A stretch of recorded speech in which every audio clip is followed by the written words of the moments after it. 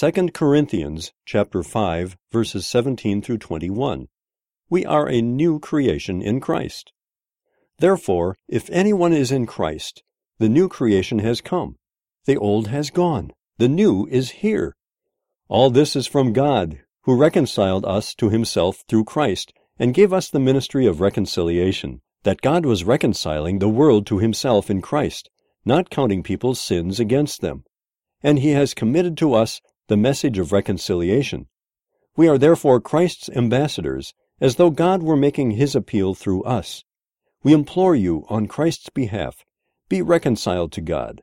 God made him who had no sin to be sin for us, so that in him we might become the righteousness of God.